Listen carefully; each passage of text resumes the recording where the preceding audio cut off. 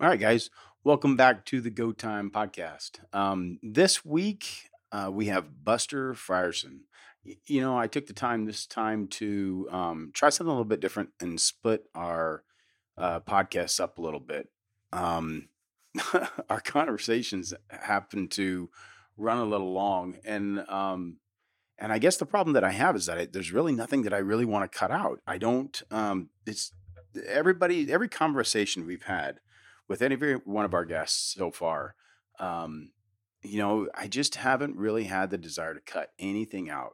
I like having the conversations very genuine, and there's so much. There's actually been a lot of wisdom in every one of the conversations. And Buster Frierson's interview was no different. It was really great to hear a guy from the agriculture community, a working cowboy background, and his philosophies on life and work and what things are important. And I guess probably the coolest thing is I really like the fact that he is willing to put himself out there and share his lifestyle, share the fun parts, but also explain, the hard times, the hard work that comes behind it. And I really enjoyed getting to talk to him about, how we relate that to raising our kids and kind of trying to do somewhat of an influence on younger people nowadays to understand that, it looks great on Instagram, but there's a lot of work that comes with it. There's a lot of sweat. There's a lot of, sometimes a little bit of blood, sometimes a little bit of tears, but the lifestyle is so worth it. And there's so much to learn from all of it. And so I'm really happy to share this with you, but I went ahead and cut it down some. So we'll do this one and then we'll have a part 2 in the weeks to follow. So I hope you guys really enjoy this as much as I did. I think me and Brett, we all enjoyed it a whole bunch. And I'm actually looking forward to having him back when he's back down. But an inspiring guy in himself, have gone from just being there's a lot of backstory on him, but there's, being just a guy, Joe, that was a lineman on working job that he really didn't want. And moved into doing what he wanted to do. And now sticking with what he wanted to do and who he wanted to be and being true to that, I became one of the best, cowboys of modern time, and a competing cowboy too. I don't think there's a lot of people that don't realize that, there's a working ranch cowboy association and they have their own competitions, their own, world championships. And Buster is he's no stranger to that. I mean, he's competed for a long time in that, and he's had a lot of success in it. And it's made him a better horseman, a better cowboy. And the camaraderie between all those guys in those events is irreplaceable. So I really hope you guys enjoy this podcast. So here we go. We are also brought to you by our friends over at Ritama Equine Hospital. The vets over at Ritama Equine Hospital have been my vet for over 15 years. They know how to take care of my performance horses and keep them on the road healthy and happy. They also service several of my clients with their reproduction needs. Ritama Equine Hospital over in Schertz, Texas.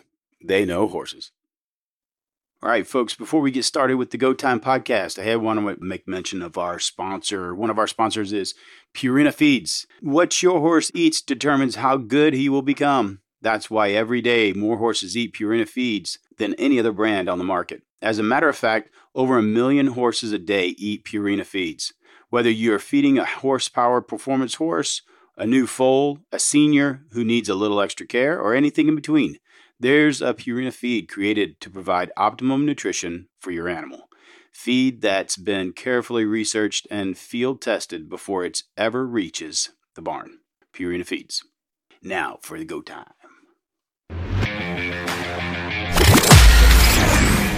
Welcome to the Go Time Podcast. Go Time Podcast. The meeting place of industry leaders, elite athletes, and game-changing individuals from around the world. Here we explore the grit, guts, and mental fortitude required to succeed in business, competition, and life that you've been looking for. So stop looking and start listening. It's Go Time with Brendan O'Reilly and Todd Martin.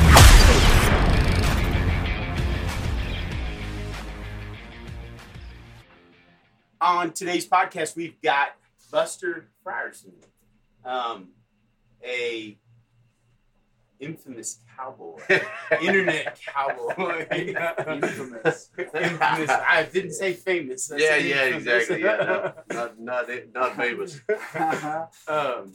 Yeah, I think my kids always like, yeah, I'm famous. I'm infamous in my own mind. Right. Yeah.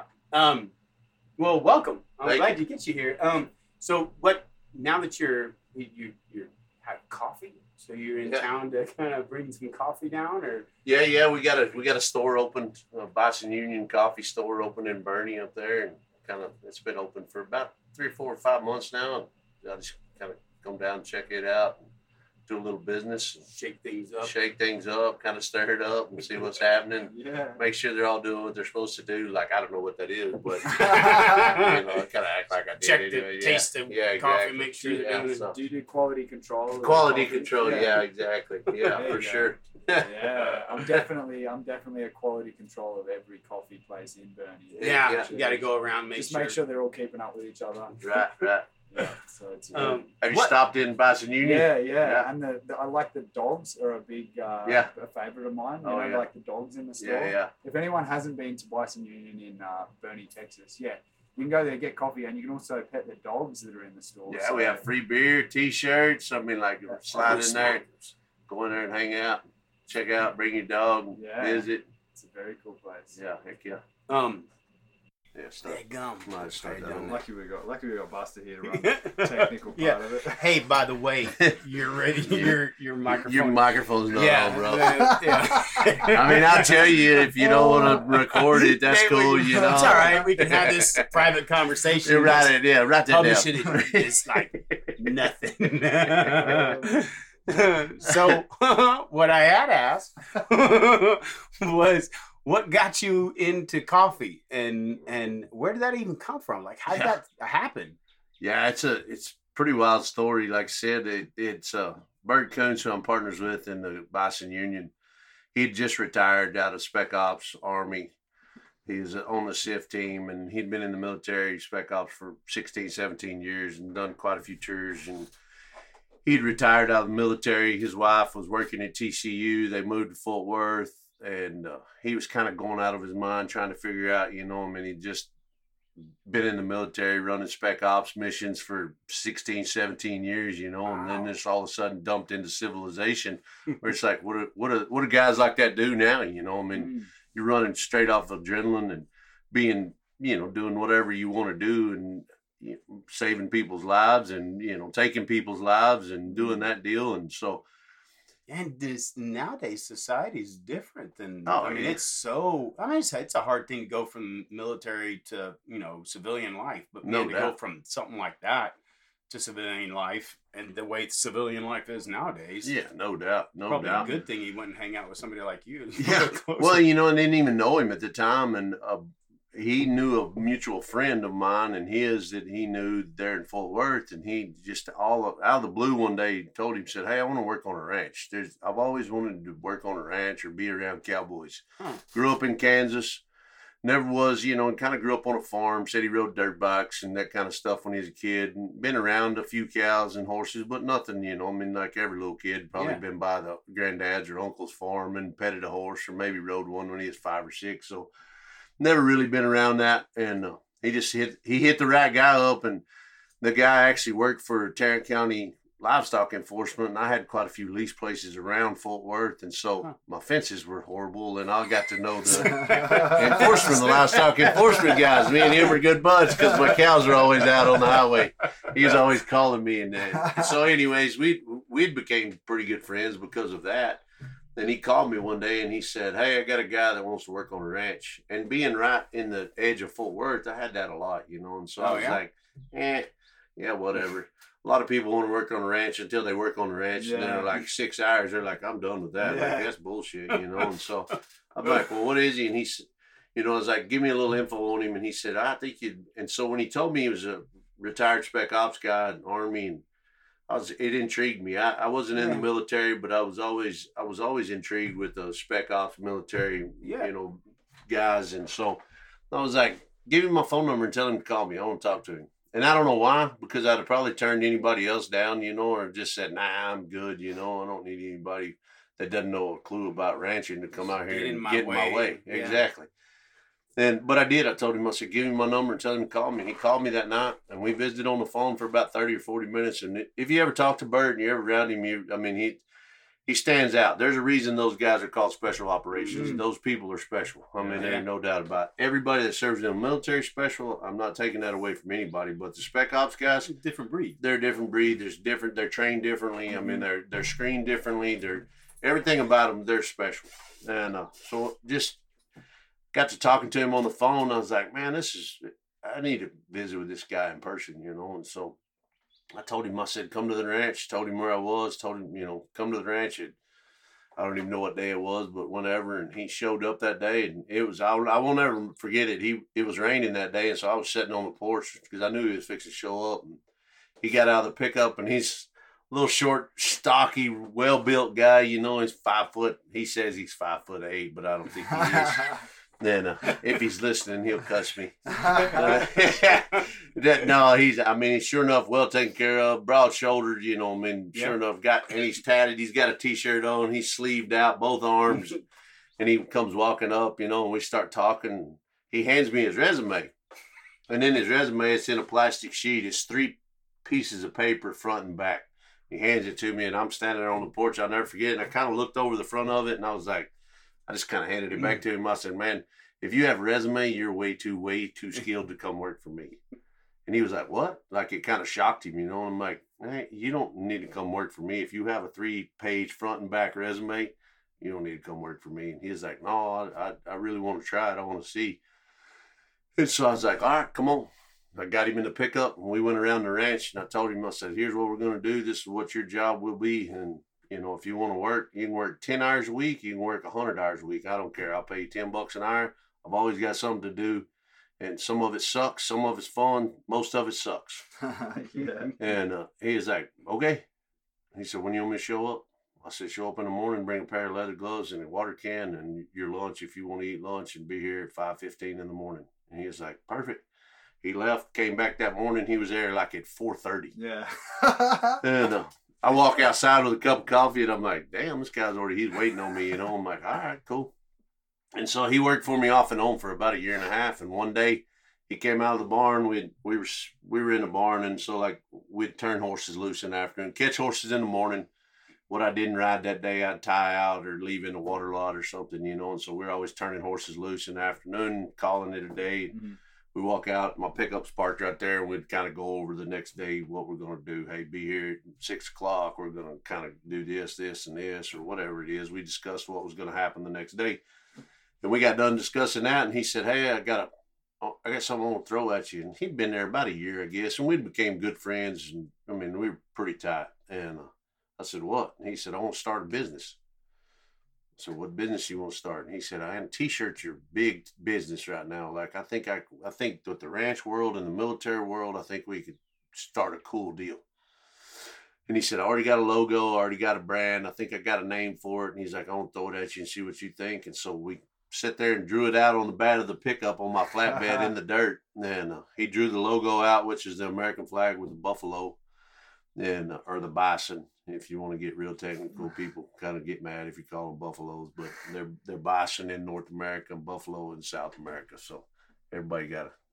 Anyways. Make everybody happy. But he said, I don't know if you brand the buffalo or brand bison or not, but he's like, I think he's like, I'd like to brand the bison like you do the cows. And I'm like, man, it's your bison, you can brand him if you want to, And so he's like, but I don't know what the brand would be. And I was like, well, he's got a tattoo of Special Forces insignia on the forearm on one of his forearms. And I'm like, heck, that crossed arrows is a pretty cool brand, And he's like, really? And so we came up with that logo. He came up with that logo, which was the American flag with a bison with the crossed arrows Special Forces brand on the left hip.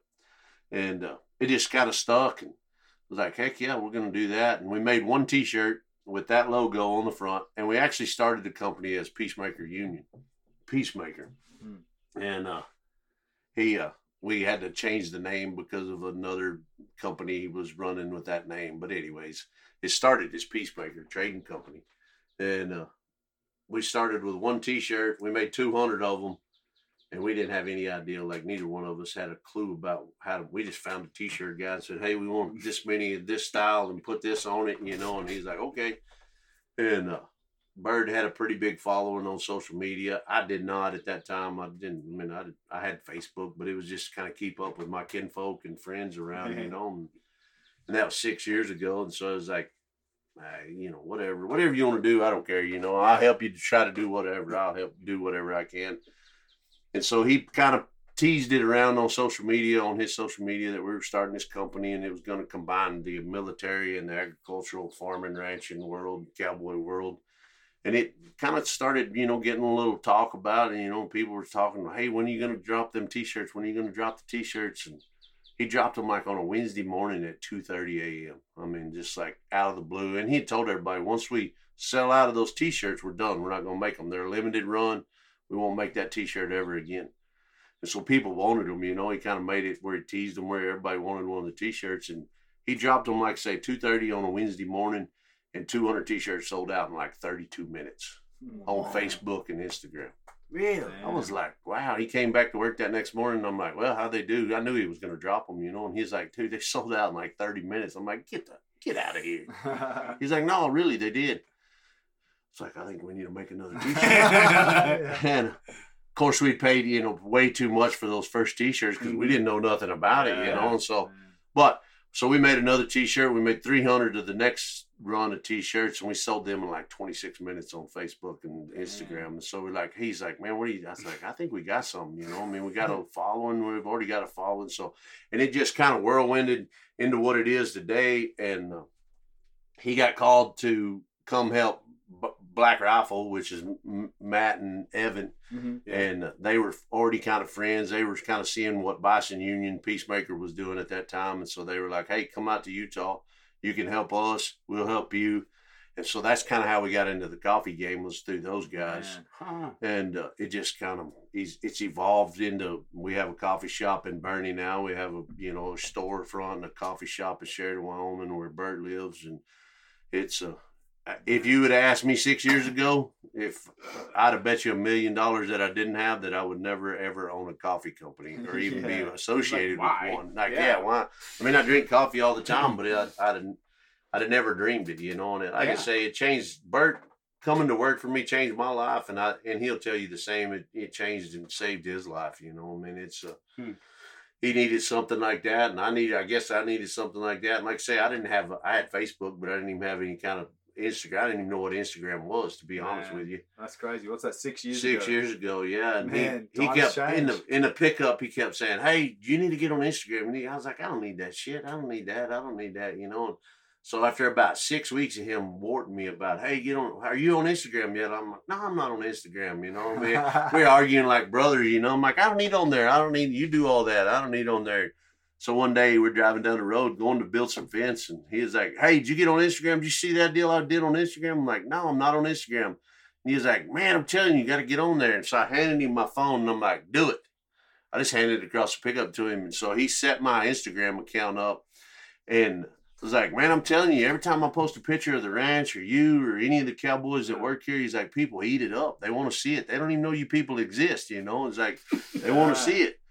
And so within, you know, like saying now, I think I've got, 3,000 followers on Instagram, you know, and it's like, it changed my life. I mean, it really did. I'm sitting here because of that. Yeah. I'm talking to Brendan because of that, you know. I mean, it's completely changed my life. And so some of it, you know, all of it for the better in my eyes, you know, and I'm out on my own now. I don't work for that ranch anymore. I got enough cows put together. I kind of do my own deal and went to work for myself, and it's been a pretty cool roller coaster ride, and we'll just see where it goes, you know. And like opportunities, like when you guys called and said, "Hey, you want to do a podcast?" I'm like, "Heck yeah, you bet." So that's awesome. It tied all together. It leads into a crazy deal, right? It does. Like it is. I think the crazy part about it is you just have to be open to No it, doubt. right? You Yeah. can't be, too shut off or closed off to Yeah. what opportunities might be out there. Yeah, and it's like people ask me, so what have you learned from it? I guess the number one thing that I throw out there to people, young people or even old people, never ever dismiss meeting somebody, an opportunity to shake somebody's hand, because it's not what they can do for you. I mean, not in a money or monetary, or it's what they can do for you. I mean, it's who they can introduce you to. There's no telling what route you might go or what road you might take, and they might show you a different path, that you never even knew was there. And it's amazing who people are and what they are and what they know and where they can go. And it's always, that's how you say, be open to opportunities. Man. And when they present themselves, be willing to walk through the door when they're open. Most people are so scared to change because they're so set in a certain way. I'm a cowboy. I've cowboyed for the last 20 years. And I catch heck from my cowboy friends because they're all old school, They like, that bullshit with that Instagram, But it's open opportunities for me to better myself and my family. Yeah. And, and people the around. industry too. Yeah, and the industry, and it brings that to the forefront, I mean, people... I think that's probably one of the biggest things that I think is really important nowadays is, we've talked about this before just in our own talk, right? In our own BS between me and Brendan and stuff, is that, I think there's really such a big social change right now going on in our country. And I think a big problem with it is the lack of knowledge or the gap between people who live that far away from their food source. Mm-hmm. There's something about living close to your food source, being close to, your livestock, whether it's farming or ranching or whatever it is. And like this situation we got into this last year, right? Right. Of, and it was scary. There's parts of it was like, holy crap, like, it might be for real. It's a really scary movie that just came to life, that all of a sudden we're all gonna, get infected with something that's gonna make us all, die tomorrow. Yeah. And the rural America handled it completely different, right? I mean, and I guess part of it, one, which is kind of funny, is that people go, well, you uneducated rednecks that living out there in the woods and stuff. Well, no, we've been vaccinating. We understand vaccination. We understand quarantine a lot better than any of you guys do. No doubt. I mean, I don't have to go to the grocery store to get my meat. No, I don't. No. And herd immunity, well, I mean, I think it's kind of like coined in our industry of what herd immunity is, right? But a better understanding of all that kind of stuff. And we see, like, life and death on a pretty regular basis, right? I mean, it's not something that we don't deal with. It's not something that we hide from.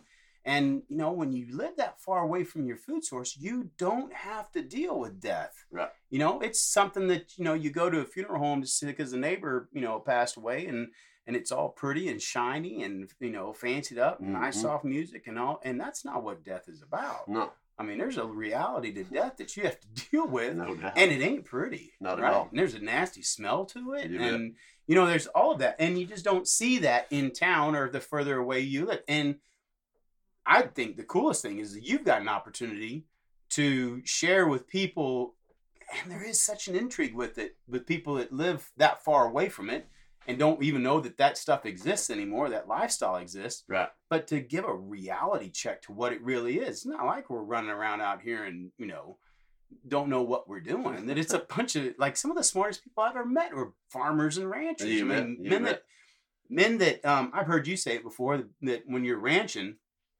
it's not just, you're pushing cows. Like, the majority of the time you're welding, you're fixing a fence, you got to be part-time electrician, you got to be part-time welder, you got to be, woodworking, mechanic, farmer, fixing a tractor and all kinds of stuff. Yeah, no doubt. That's why all of our trucks and tractors and stuff are held together by duct tape and everything else. You got time. Yeah, exactly. You got time to fix it right. You got to just exactly. rig it. Yeah, no doubt. But I think that's something that lends an opportunity with being on something like social media, that, you get to have a little bit of a say-so or input, or at least get somebody to be able to see what that person looks like, what life looks like. And, and it is a lot more attractive than they think it is. You bet. No, I totally agree. I mean, it's one of those deals where like you say, people don't realize that we're even out here doing what we're doing to benefit society. You know, I mean, there's that the lifestyle exists still. Yeah, right. Exactly. That it's not just on vacation. You go out to the dude ranch. Some dude ranch, you get to go ride a horse for 2 hours, or get to go look at a cow or do it. Get out in Mother Nature. And it is, it's just like a couple of weeks ago, I've been in Arizona for 3 weeks helping some guys out there. It's 3 o'clock every morning till dark every night. It ain't no joke. Like it's, and the people are like, damn, why would you do that? Well, it is a lifestyle. It's something that you love to do. It's something that you want to do. It's where you want to be. And that you don't even know that you should. Yeah, exactly. And it's like, I don't know. I might be braggadocious here, but it's like I always feel like it doesn't matter what's thrown at me. I can go do whatever. If I need to do something, if I need to go drive a dozer, if I need to go drive, a boat, if somebody shows me how to do it one time, you have to figure out how to do stuff pretty quick in our world. Yeah. Otherwise, you're not going to make it. And, I'm not a great tech guy. I'm not a great computer guy, but I can still type, it's not like I'm an idiot, I'm so dumb that I don't know how to type. I can type and go do whatever I need to do, whether it be, if I need to go to work in a mechanic shop, I can go to work in a mechanic shop. Yeah. If I need to go build fence for a living, I can go build fence for a living, build barns for a living, run a dozer. I can pretty much do anything that I need to do to survive, whatever it may be. I've said that, but there's been times where my wife, we get to a point where you're working, you're doing, and we're trying to do it all off of just training horses, and that's all I've done for the past 25 years is train horses for a living. And you kind of get to a point where sometimes you go like, man, what happens if the industry or something changes? Like, how are we gonna make it? What are you gonna do?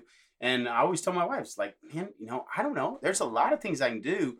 But it ain't gonna be hard. There's one thing that I've got to do. I just got to show up and do what I say I'm gonna do. I'll take care of it. If it's construction, I'll figure it out and I'll do construction. If it means I got to be a welder for a while, I'll build fence for a while. Yeah. All I got to do is show up. That's it. I've beat half the competition out there by just showing up. Just showing up and being willing. Yeah, willing to do it. It's like a guy said the other day. We did a little deal for American Hats. And they had a guy come in and he said, it's not that you got to, it's that you get to. Yeah. That said something in me. I'm like, man, I don't got a cowboy for a living. I get to cowboy for a living. Yeah. It's just like if I was working at the Texas Highway Department, I don't got to go drive a dump truck. I get to. Yeah. And that in people's minds nowadays is kind of gone, it's like, oh, I gotta go to work, oh, I gotta go do this, oh, I gotta go do this.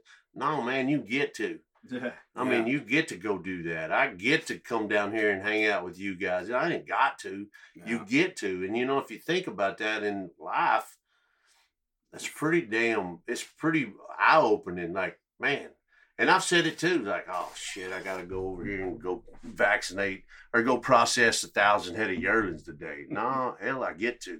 A lot of people don't get to. No, they never get the opportunity. They never see it. They never even know what it's like. Yeah, it's just like you training horses, just like you building saddles. It's like, hell, I get to do that. Now I don't got to. I can go work at a McDonald's. Yeah. If I really want to, I go put my application in and sling Big Macs. Because I can. Yeah. Yeah. But, I get to cowboy. And I've done it long enough now that it's like, that's what I want to do. That's my life. That's what I enjoy. That's what I enjoy doing, so I get to. Hell, I wake up every morning going, I wonder what I get to do today. That's it. Not what I got to do today. It's wondering what I get to do today, And it's kind of like old Boots O'Neill said. Now that he's been cowboying for the Sixes for 70 years, I think he's 80-something years old, but he still gets horseback every day and works for the Sixes, and he still gets excited. He said the other day in an interview, I heard him say, man, I just hope to not hurry up and get through so I get to go do what, see what we get to do tomorrow. Yeah. And he's 80 years old, been punching cows his whole life, since he was probably 14, he's probably had a full-time job as a cowboy. Yeah. And he's still excited about getting to get up and go see what they get to do today. And that's where I want to be when I'm 80 years old. I still want to be excited about what I get to do, not what I got to do. And, and I think the thing that I want to try and figure out, right, is how do I instill that with my kids? Right. Like, how do I want to get my kids to have that same, it's people call it work, right? But it ain't really work. I just figured out how to make money at what I like doing. There you go. Right? And it really wasn't how much I made, just as long as I made enough. Just to cover the bills, just to get by, just to put something in your mouth when you need it. Yeah, when I started training horses, man, if I could afford a truck at some point, I was going to be hitting it big. Oh, yeah. That's all I cared about. And I'd ride anything for money. Right. You send me a donkey, whatever. It didn't matter. I'd ride it. If you wanted to pay me to ride it, I'd ride it like crazy good. Yeah, you bet. And then it just grew into like, I had no idea. I just kept going and kept going. It's like, I want to learn more and want to learn more and want to learn more. And that's it just, swallowed me up and got me to where I was like, man, it was never ending. I think the first 12 years maybe longer than that. First 12 years of my marriage we've been married over 20. This is going to be recorded. Yeah. We've been married for over, it's over 20 years. Yeah, there you go. Sure, good, right? Good save. Broad range over. But for at least the first 12 to 15 years, we didn't go on longer. I think we had a 3-day vacation that I took once. I took her out and wined her down for 3 days out of 15 years. That was it. But it wasn't, we were on the road all the time. You'd go and haul off to a horse show. You'd be gone for 2 weeks. You come back. Well, you had to keep riding on the next day. You didn't take a day off. You weren't here the other days. And jump back at it and get everything caught back up. But it was the same thing. It's just a lifestyle, and you'd win. It was like, I got to go ride a horse. And I'm like, I'm going to go back out there. But it's like, I really want to figure how to instill that with my kids, right? I don't want to lose that. I don't want them, and then maybe it is going to be that they get to work on a computer. Cool. Yeah. It ain't going to be help from me because I don't even know what, but it might be what they enjoy. It might be how they, it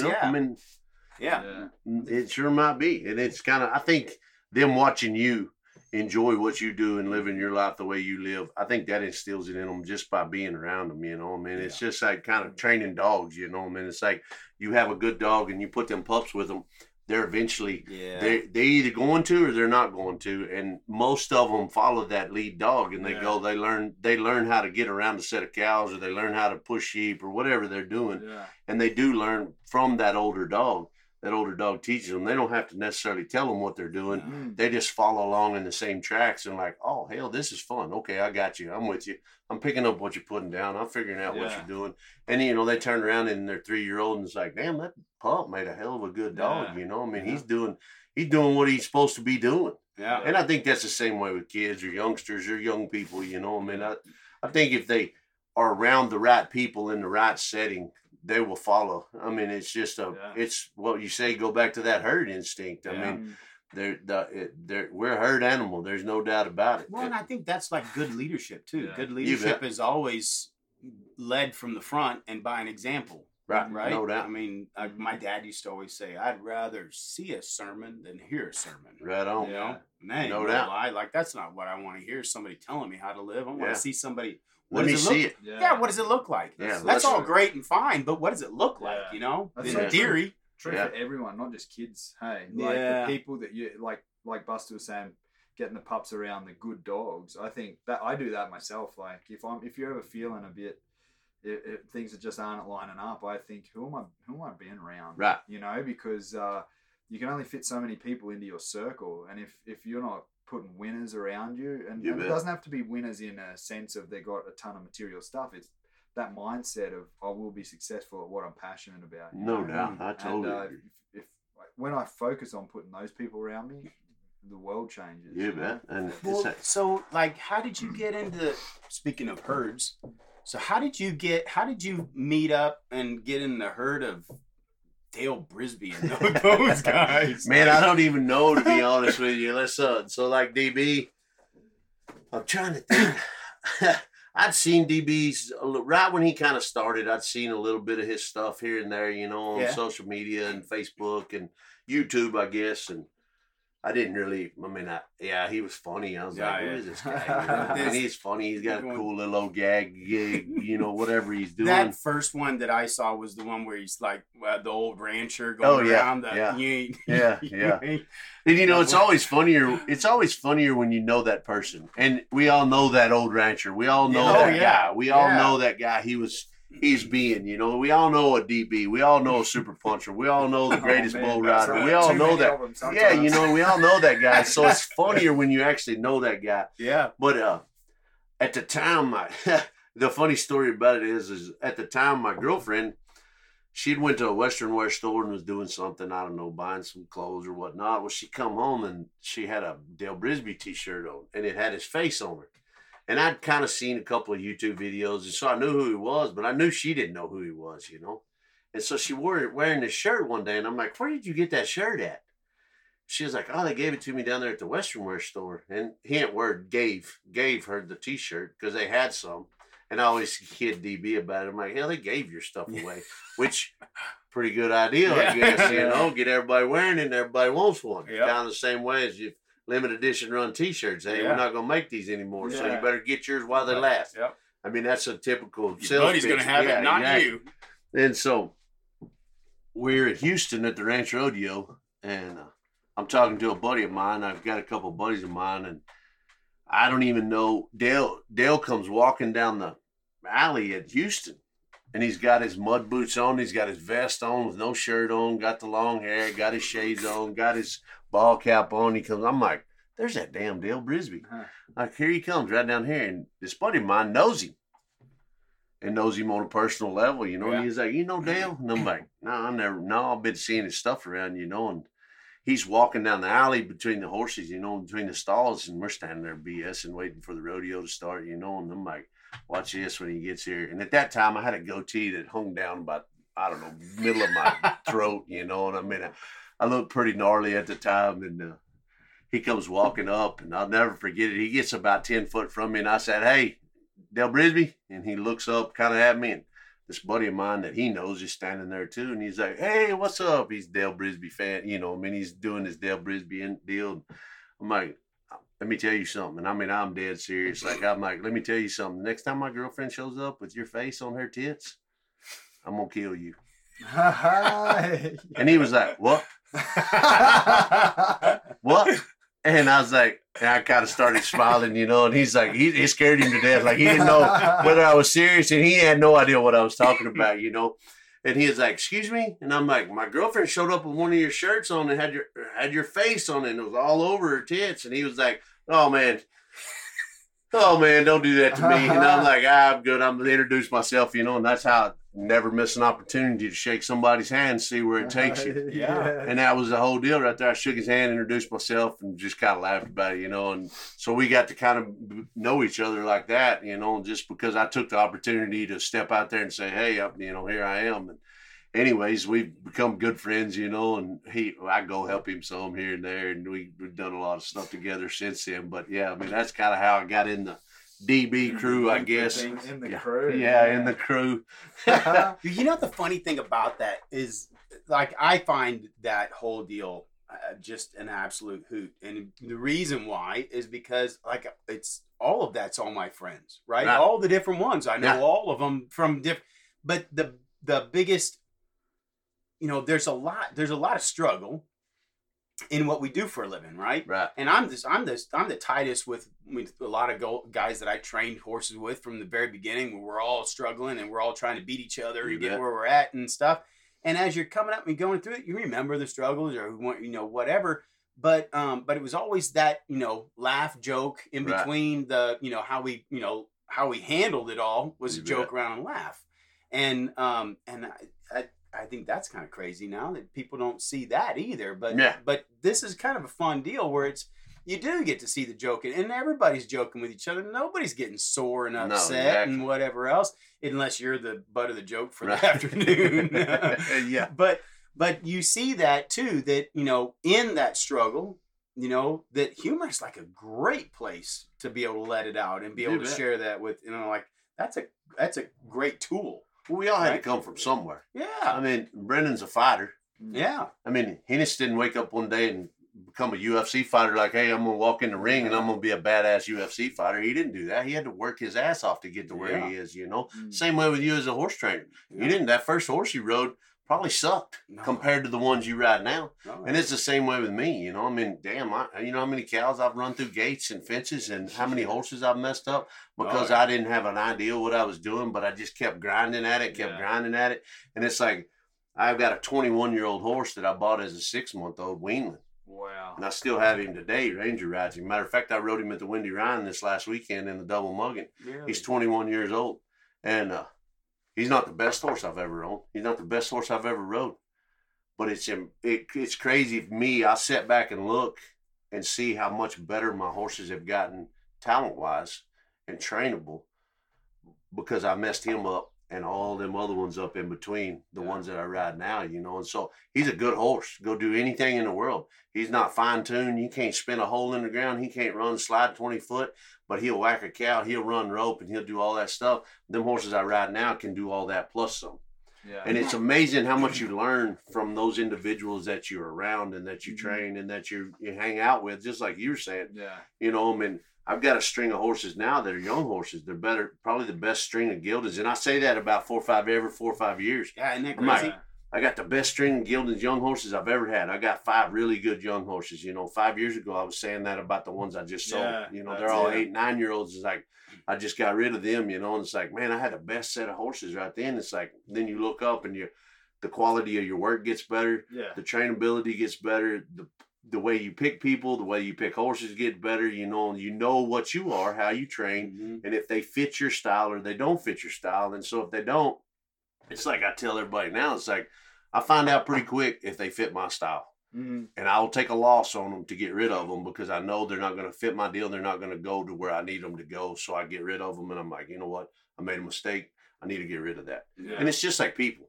You hang around those people, it's just like, man, they don't fit my style.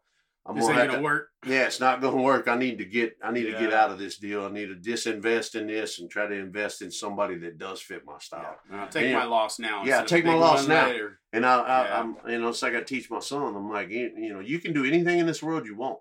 It doesn't matter. You can do good or you can do bad, but you better accept the consequences when it comes right down to it. They can be good and they can be bad. I mean, you choose whichever way you want to be. Understanding that there's a consequence. You bet. I mean, that's big. You bet. There's a consequence to pay. Yep. And that's where it's not that I think this, something in the horse industry is that understanding when to cut your losses is a really important part. There are losses in it. There's always losses. Yeah, no doubt. But you got to learn when to turn loose of that one. Yeah, it's like, okay, this ain't working. No, it ain't gonna get any better. It ain't gonna get no better. Because I drowned myself with the last one. I learned some really bad consequences off of that one. Exactly. Yeah. People are the same way. Horses are the same way. Cattle are the same way. I mean, it's just like going and buying that bull. You just pay $10,000 for him, and then the sunbuck jumps the fence and goes to the neighbors, and it's like, where'd he go? It's like, and every time you go get him, he tears the pins up, or every time you go get him, he hooks your horse and cripples him, or every time he gets you, he gets the neighbor guy. It's like, okay, it's time to cut the loss. I'm going to take him to sale barn and go get me one that fits my operation. And I think people are the same way, It's like, and it's hard for people to realize that because they don't want to hurt somebody's feelings. Or they don't want to cut ties with somebody because it's like, oh, I don't want to, That's a valuable lesson. It's very true. Well, and sometimes that is like it's a favor for them too. Yeah, I mean, I ain't doing you any good by hanging on to you longer than I need you, keeping you from going to where you should be going. Sometimes you just outgrow. You just outgrow them. You outgrow those style of horses. You outgrow those people. You outgrow whatever you're doing, and you got to go. You got to go down this other path to make you and yourself and your people better. And so it's like. So I wonder, there was a time, like one of the things that I think was, I don't know if it was necessarily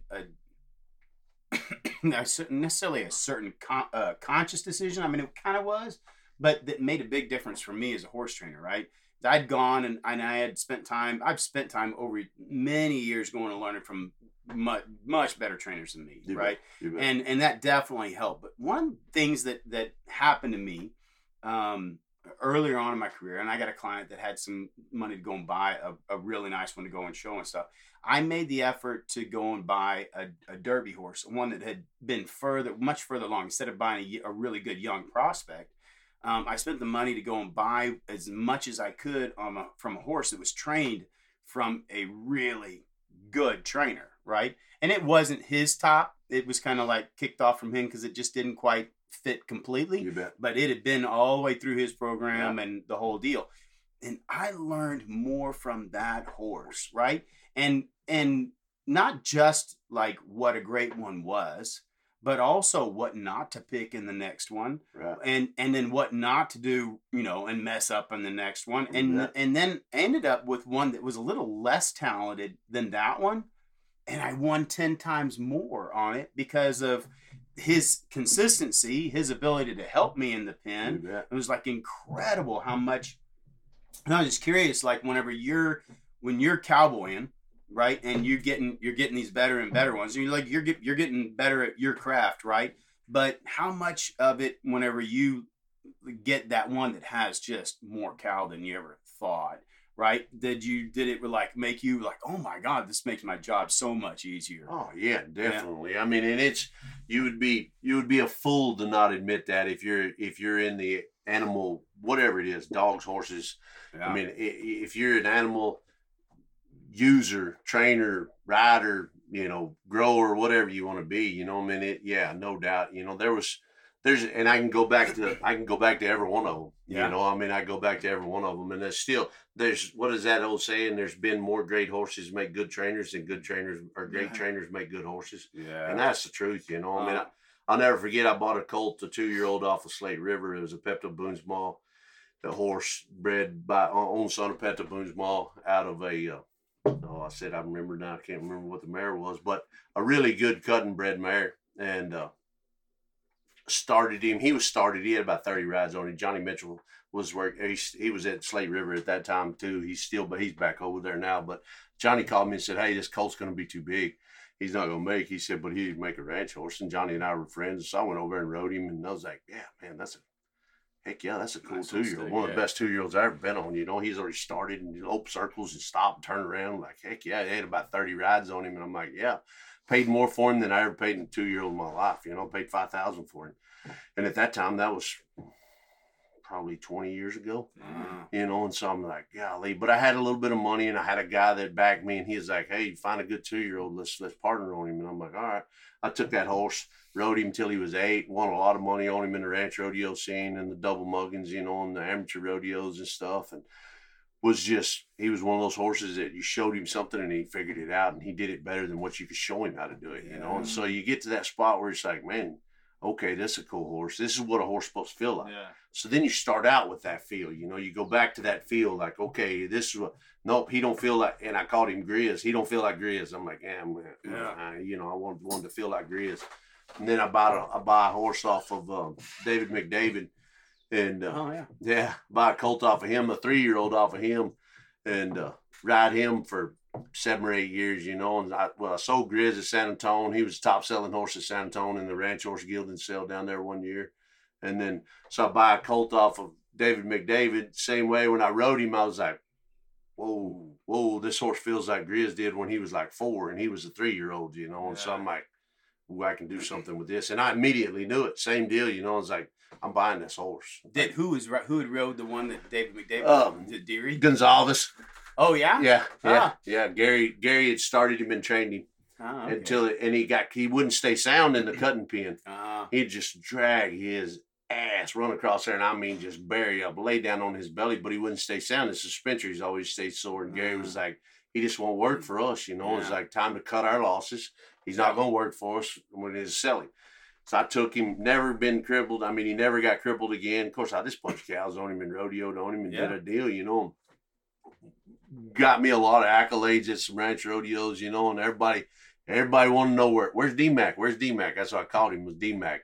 Where's D-Mac? Where's D-Mac? I finally sold him to some people, when he was like 8 or 9. And I'm like, I sold him. It's time to start over, And so there's those horses that make you understand what you're looking for. Yeah. And it's like, okay, let's start with that now, with the way you end with them.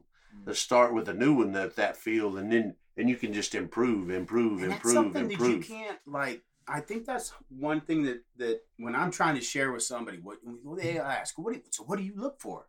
you look for, well, I can look, I look for this or I look for that, or, I want, the whole deal when I was, starting was like, a short bag, short cannonbone. And like, well, in relationship to what? I'm like, we buying short cannonbone jumpers or, what? You got to see a lot of horses before you know how short is short and how long is long, right? Exactly. And I remember going, and thinking later on, it's like, it was just a feel. I don't even know how to tell you, but there's a willingness. There's a willingness, and everything becomes so much easier. And you go like, my life I can start working on other things. I can get past it.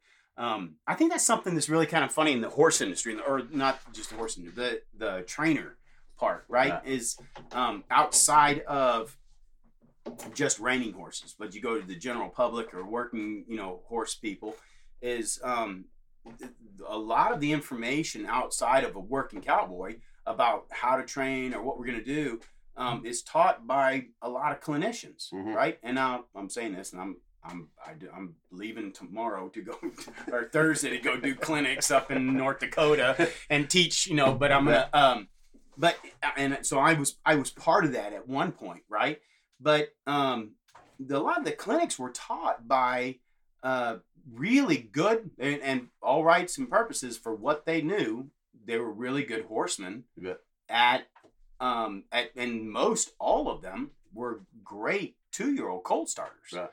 But their extent of their knowledge or the what they thought was the finished work was the finished at a 2-year-old colt starter, right? And so everything was bend and flex and soft and round, and and next thing you know, we got a bunch of horses that could put their chin to their chest and run off with you, but they couldn't straighten their body up to pull a steer, or couldn't use themselves in a fashion that made sense. And so we thought that the end product was the beginning, but the beginning wasn't. It was just the beginning. Right. And so if something was wrong, well, let's bring them back to a snaffle bit. And I've always said before, I've said it a couple of times, it's like watching a 8-year-old going around in a snaffle bit. It's like watching your 15-year-old son with a pacifier in his mouth. Yeah, it's just kind of offensive. No doubt, it is. And I'm right there with you. I'm the same way. It's funny that you say that. There's a lot of good 2-year-old guys. Yeah. But that's all they know. Yeah. They never finished one. No, and and you see that in their work too. You bet. Right? Yeah. They're doing really well, and as far as the business wise and everything else, but I like to see that finished work go out and go whack a cow in a competition or go be using one. That's where I think having that finished horse, or the horse that was further along, or that was had a whole lot more finished work and education than me, actually really helped me to be a horseman, right? To be able to all those times beating my head against trying to take that 2-year-old and bending flag to the 3-year-old and just get him super soft and whatever else, and it would undo what I was wanting to do in the end of things. That was a big learning curve for me. I think that needs to be in somebody teaching somebody. I think they need to let them ride that good horse, let them ride that great horse, and say, look, just get on this stomach and ride him for today. You'll feel what I'm talking about. You'll understand what you need to try to get to with your horse. Not necessarily my horse the best horse, your horse the best horse, Brendan's horse the best horse, but it's just a feel. Like you say, there's a feel there that my horse will feel like your horse in certain aspects, your horse will feel like my horse in certain aspects, and then you're like, oh, hell, this is okay. All right, I got it now. Yeah. And, I think I never really got to ride one like that. Somebody just said, here you go, ride this horse. Those horses came to me. Yeah. Luckily enough, they came to me and they taught me more than I ever taught them. Isn't that crazy? No doubt about it. I mean, and I'm not a very good horse trainer by any means. I mean, I've picked some good horses and they've taught me more than anything. And it's funny to look back and see those horses that when I started my 21-year-old Bean, when I started him, what I was trying to teach him to do, as opposed to what I try to teach them to do now, 21 years later. It's like, man. Was it more or less or just totally different? It's totally different. In my opinion, it's totally different and it's less. Yeah. It's totally different and it's less. It's so much less, isn't it? And I don't try to teach them anymore. I try to stay out of their way. Because you're playing like a longer game. Yeah, for sure. I try to stay out of their way. And I had an old man one time, we were working, and I'd kind of started figuring that out in my mind. That, hey, if I'll just get out of this somebody's way and show him the basics and then just ride him and stay out of his way. Mm-hmm.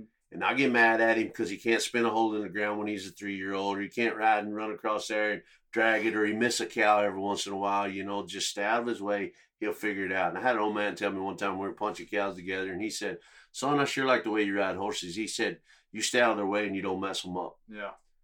And it really it really meant, like, once I figured it out, I was like, damn. Yeah. I don't know if he was talking smack to me, like, hey, you're dumb, you don't know how to train a horse.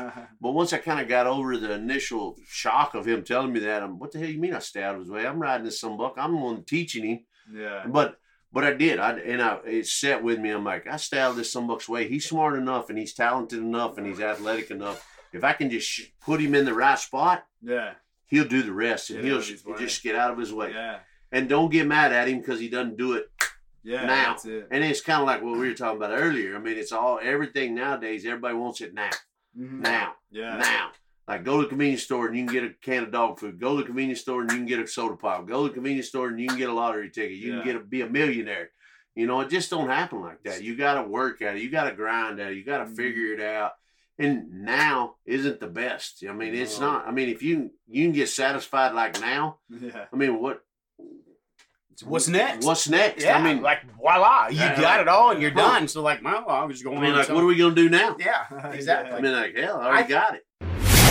Thanks for listening to the Go Time Podcast with Todd Martin and Brendan O'Reilly. Be sure to follow us on Facebook, Instagram, and YouTube at Go Time Ranch so you can come work with us each day to learn, have fun, and be inspired. For information on bookings and merchandise, please visit www.gotimeranch.com.